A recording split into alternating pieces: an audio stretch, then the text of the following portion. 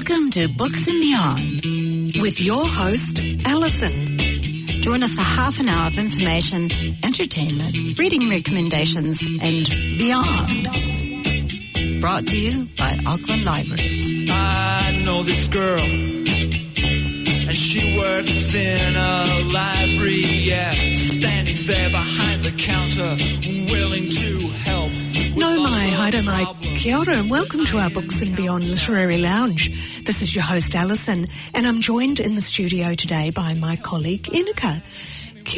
I was going to say kia orana, Inika. Oh, great idea. Cook Island. Kia orana for Cook Island Language Week. So kia ora and welcome.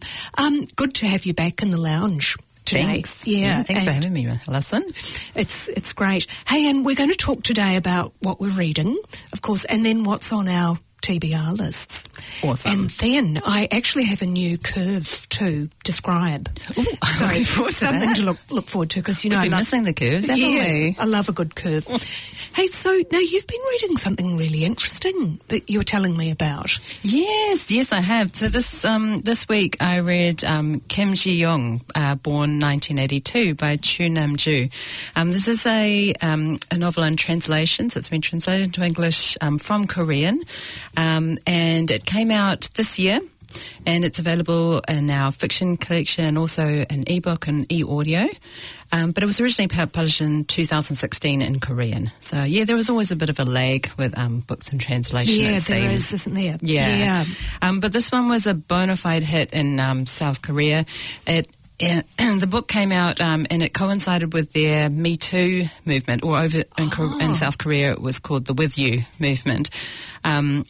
This book was credited with opening up public conversation about the power imbalance that women had been sort of living under for a long time and had basically taken as read. So a really important book to read for us, and also, for Korea it was absolutely huge, South Korea I should say. This book, so Kim Ji-young, now this name in the title is sort of the equivalent of a Jane Doe kind of a name. Right, yes. And the way the story runs is really that it's a story of an every woman in Korea, but based on one person.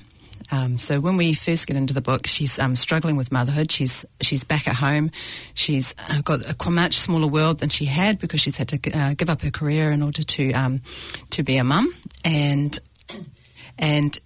one day, her feelings about her world having got so small start to spill out. Now, it's interesting. The way it spills out is that she starts sort of channeling the voices of the women who have been close to her in her life. And so she's speaking, through her, they are speaking and letting people know how unhappy they are with the situations they've had to put up with in their life as a result of the tight constraints around women in South Korean society.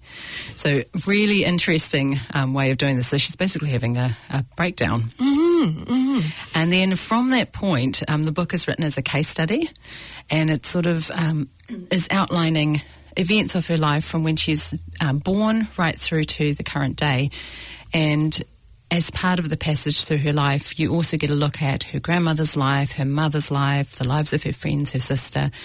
So you get a bit more of a well-rounded view of how things have been changing across generations, but also how a lot of them are stubbornly kind of staying the same.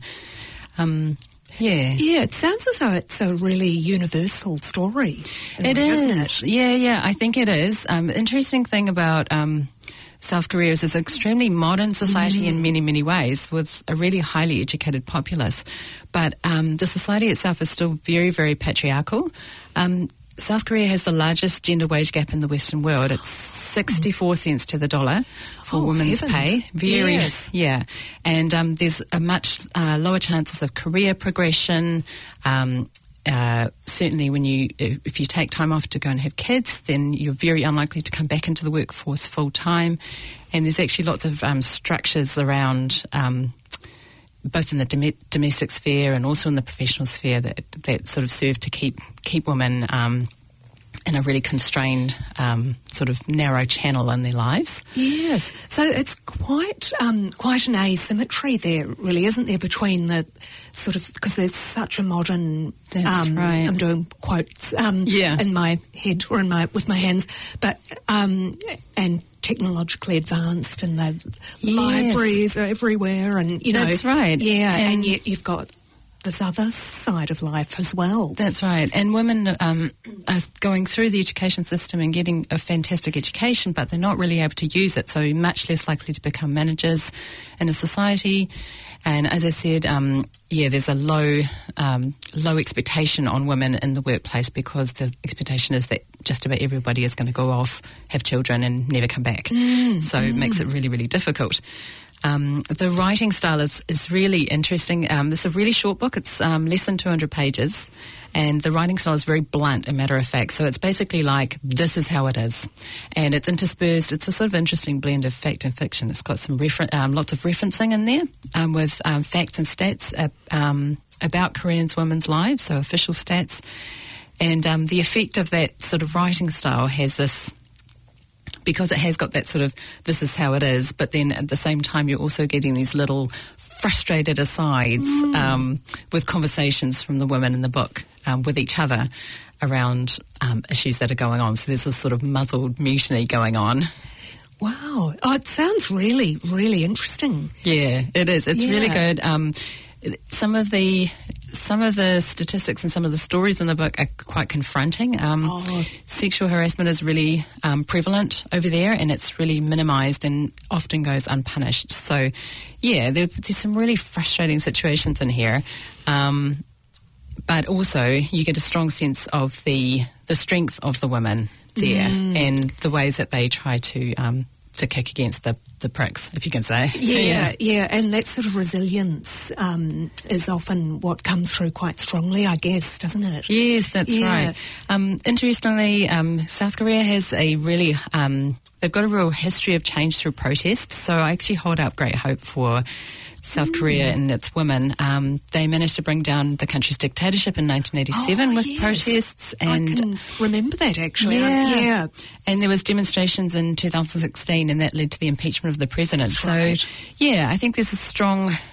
There is a strong sense of change, but I think perhaps the change for women will come more slowly because they've been in it for so long. Yeah, so go figure. They're the last ones to get on the bus. Yeah. But I think, they're starting to get on strongly. Yeah. Despite there's a lot of going on in there. Yeah. Yes. Oh, how interesting. I'm going to look out for that. And because there are other Korean authors that's sort of writing along those lines, aren't yes, there? Absolutely. One that you might want to check out is Han Kang, the vegetarian.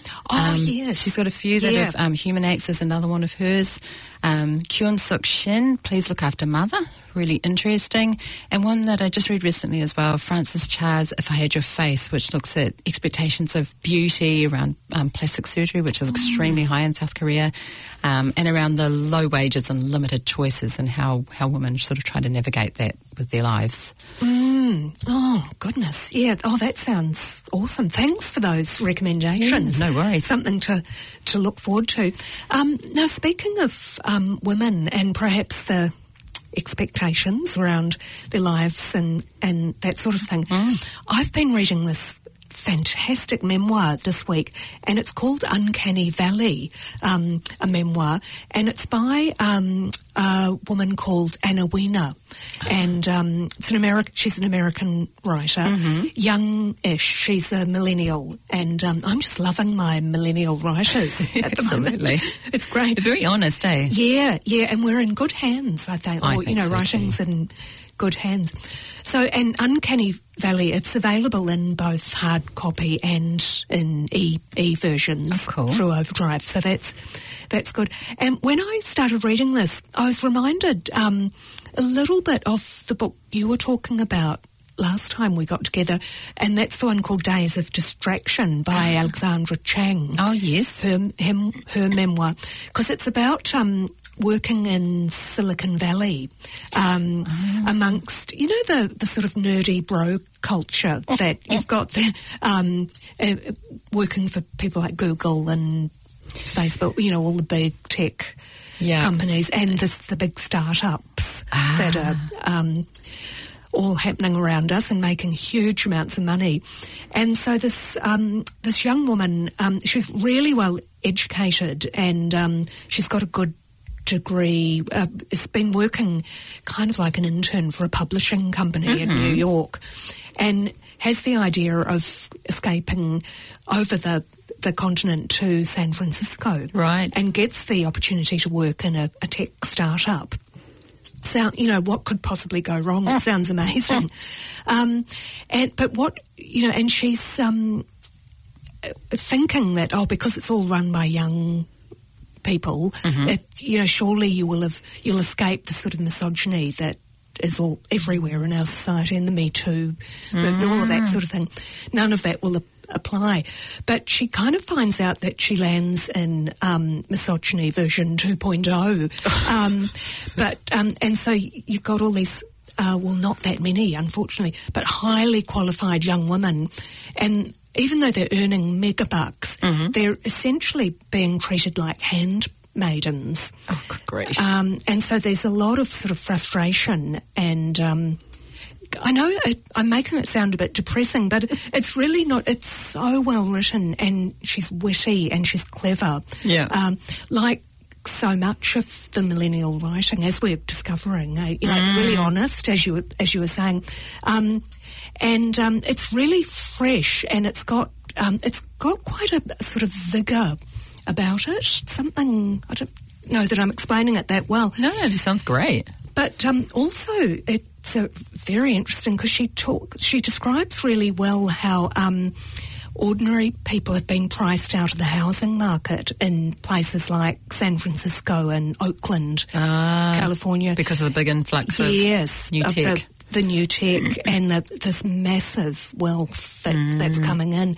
So that's kind of sad too. And she talks about, I mean, you see it happening here too, but she first rents a room in a house in the Mission area of San Francisco, which is where was always quite an ethnic neighbourhood, and then it was bohemian and all this sort of stuff. But now it's just so gentrified, and it's almost like everyone's being sold a lie, basically. But I'd highly recommend it. Sounds excellent, yeah. Now I do need to come to my curve, if that's okay. Please, go into your curve. Alison, the curve crusher. Because the title Uncanny Valley is actually very clever. Because in Uncanny Valley, you probably know this, I think. I've discovered something. No, go for it. It's a mathematical concept, and sort of maths / sociology concept, and it's got a beautiful curve. I love a good curve, and then there's a massive dip. But it describes how human beings are really attracted to robots until they're not. So I guess it's like we think, Silicon Valley, it's going to be the best thing ever until we discover it's not. You get right into it, get really up close. Yeah. So that sounds excellent. But highly recommended. It's a good one. It sounds really, really good. Yeah, I've been reading a memoir as well this week. This one's probably the opposite end of the spectrum. So this one's set in the UK. It's called Lowborn, Growing Up, Getting Away and Returning to Britain's Poorest Towns. And it's by Kerry Hudson. So Kerry she grew up in extreme poverty in the UK. Her childhood was sort of full of transients, and her mum struggled with drug and alcohol addiction, and part of that meant that they were constantly shifting from town to town, from Aberdeen all the way down through Norwich and different areas of the UK, never really settling in one place long enough to put roots down. And when we join her in this book, it's 20 years on, and she's now a published author. So Kerry's a published author, but she actually feels as if she's a fraud hiding in plain sight. She's got all this background of trauma and poverty, but in the literary world, which is obviously in the UK particularly, it's pretty elite, and there's a lot of money involved. So she's sort of walking in this world and feeling like she's a fraud, basically. That whole imposter syndrome. That's I right, guess. imposter syndrome, and she's sort of part of her childhood trauma is resulting in panic attacks and anxiety and so on. Anyway, she gets a contract to write. She decides she wants to sort of explore her past a bit more and explore how she got where she was. So she gets a contract to write a book about her childhood, and as part of the research, she travels back to all of the different places that she'd lived in childhood. She wanted to see how they looked from her perspective as an adult, as a person who is now kind of sitting pretty firmly in the middle class, or and see what's changed in that time, and also whether she can find out a bit more about why her life was the way it was, really. So she starts this process of visiting these towns, and while she's visiting them, she manages to uncover some secrets about her childhood that she wasn't aware of. She always had all these unanswered questions about why they moved at that time from that place, how this particular person, for instance, her mum had a few different boyfriends at different places, and because her mum was poor and struggling, there was a sort of reliance on boyfriends coming in and helping, but that also put her in a compromising position, and therefore the children as well. So she manages to uncover some family secrets, and one of the sad things about the book is that because of the relationship that she has with her mum, they're basically estranged. She's basically decided to cut the cord with her mum because she's experienced so much trauma in her past. So it's a really personal account. It looks at how the policy decisions that were made at the time when she was growing up affected her family's position.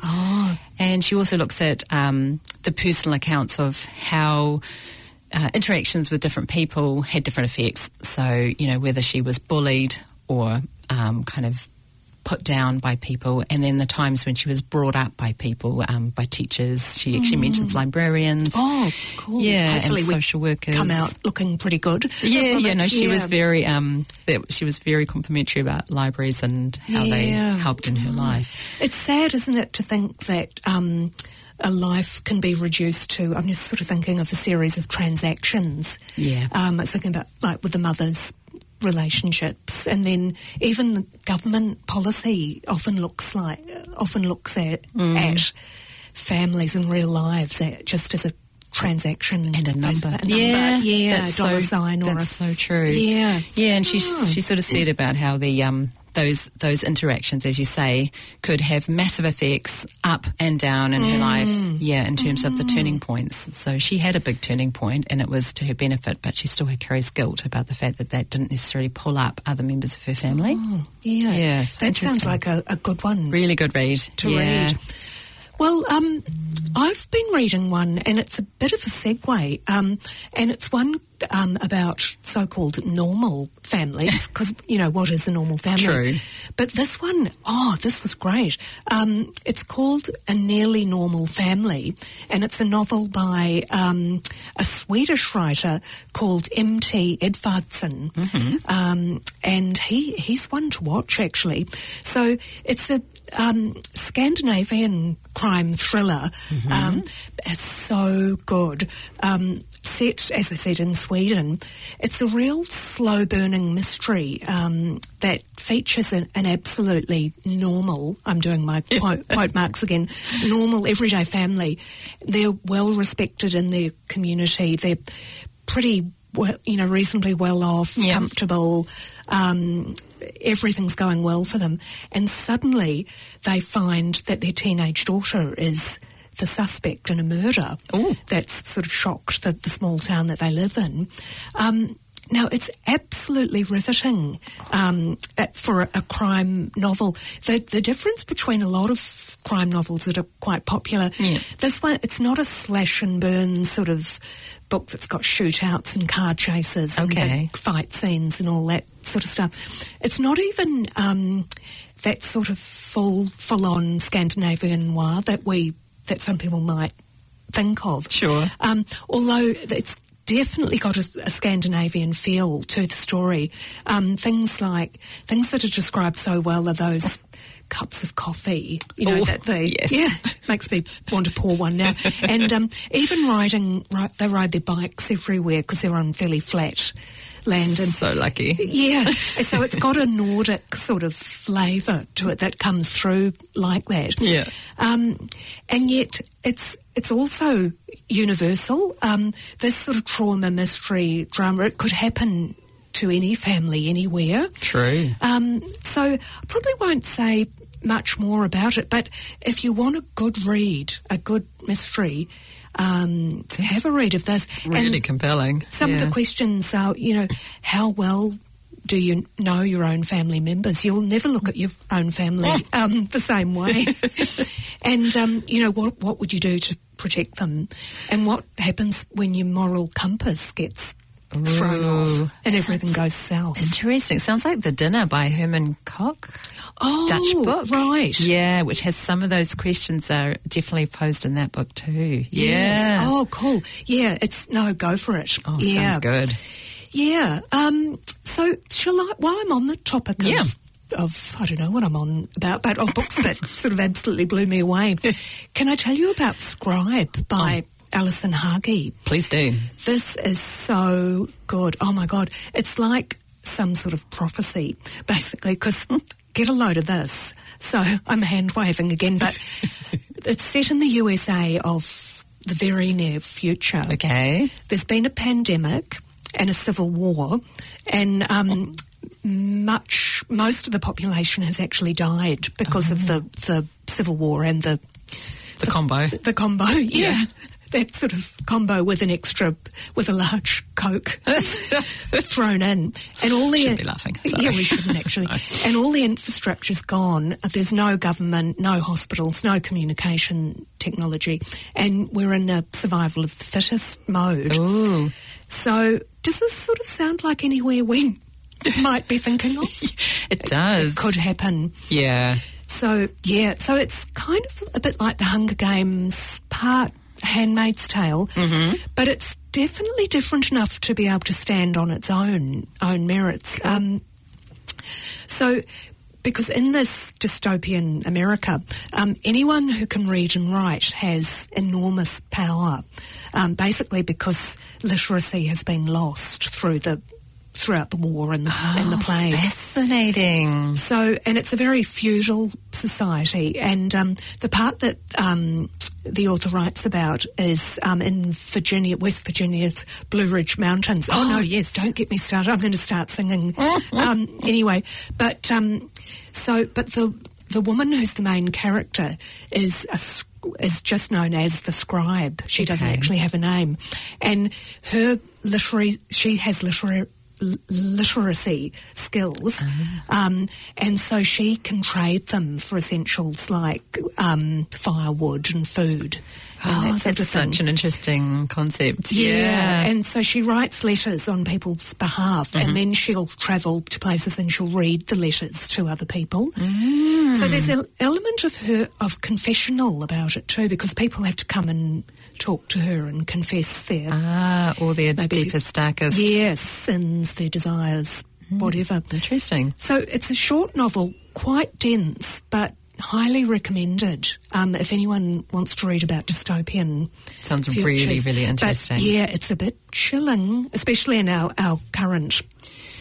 close to the bone? Yeah, that's right. Yeah. Hey, fascinating. That sounds like a great novel for the time. Yes. Yeah. That's right. Yeah. So now you've got, I'm sure your TBR list is... Oh, it's still stacked. Still stacked. The next one on my list for TBR is a very short one, so this one is going to help me to bring that curve down. It's Before the Coffee Gets Cold by Toshikazu Kawaguchi. This is a little short novel. It's a little whimsical read set in Tokyo in a little cafe, and the cafe has a reputation for time travel. Oh, wow. So the idea is that if you come to this cafe and sit in a particular seat at a particular table, you will be able to time travel back to a time that has been bothering you. When you get there, however, you have to stay in that seat, and the people that you meet are only people who have ever been to that cafe, and you will not be able to change the past. Really, the major benefit is that you might be able to reconcile yourself to what happened with that person. Yes. That sounds so good. I was thinking you were going to say, and when you sit down in the cafe, a cat will come and sit on your lap. There are a lot of cats in Japanese fiction, aren't there? They're featuring all over the place. The cat cafes. It's true. Yes. It's true. They have L cafes too. They have all sorts of cafes over there. Yeah. And the idea of Before the Coffee Gets Cold, you have to have got yourself back to the present by the time before the coffee gets cold. That's where that comes from. Wonderful. I'm going to put that on my list as well. So I think probably if you're one of those people who gets really hung up on the nuts and bolts of time travel, this one may not be for you. There's probably glaring holes. For me, it doesn't bother me whatsoever. I'm quite happy to just take the trip. Yes, I don't know anything about time travel, so I'd probably just enjoy it. Yeah. Oh, that sounds great.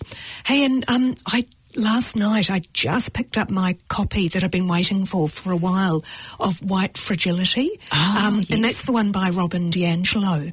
Was published a couple of years ago, but it's absolutely required reading now, I think, for anyone that's wanting to stay abreast of what's happening in the world with the Black Lives Matter movement and huge social change. Yeah, that's shot to the top of the bestseller lists, isn't it? Yes. Bestseller lists. And, the library holds queues as well. Yes, very, very popular. Yeah, but we've got it in hard copy and e-book as well. So, good to know. Yeah, I'd advise anyone to put their name down for it. Yeah.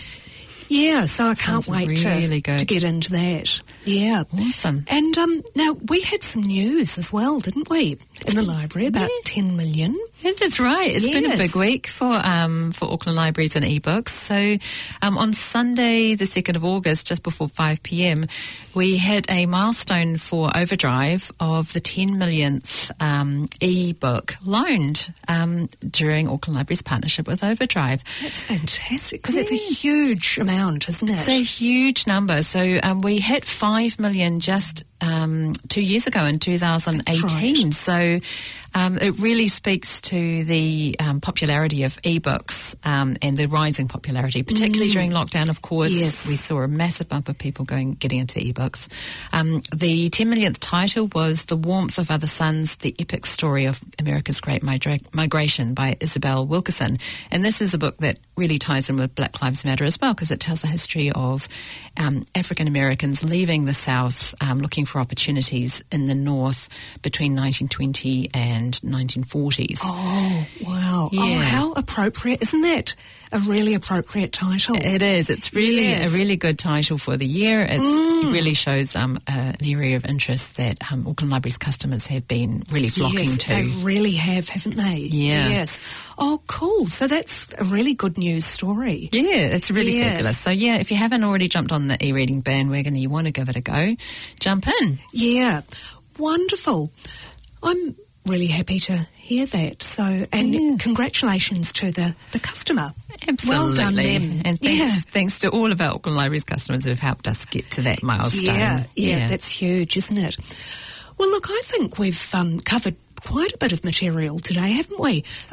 Lots to read, lots to think about. Oh, and always. Lots of curves to crush, which I always like. So to our listeners, just a reminder that the books mentioned on the show today, they'll be listed on our blog, and that sits on the Auckland Libraries website. And all of this can be accessed via the Planet FM website, and both addresses are coming up as part of our closing music. So until next time, folks, happy reading. Haere rā. Ka kite anō.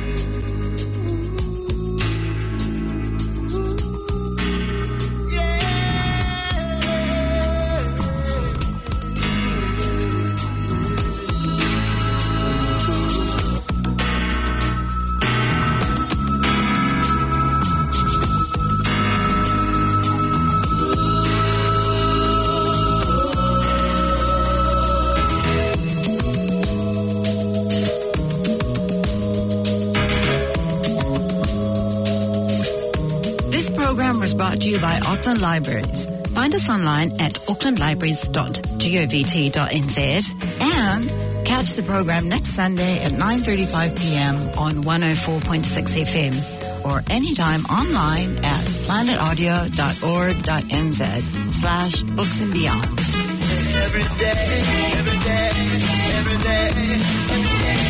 I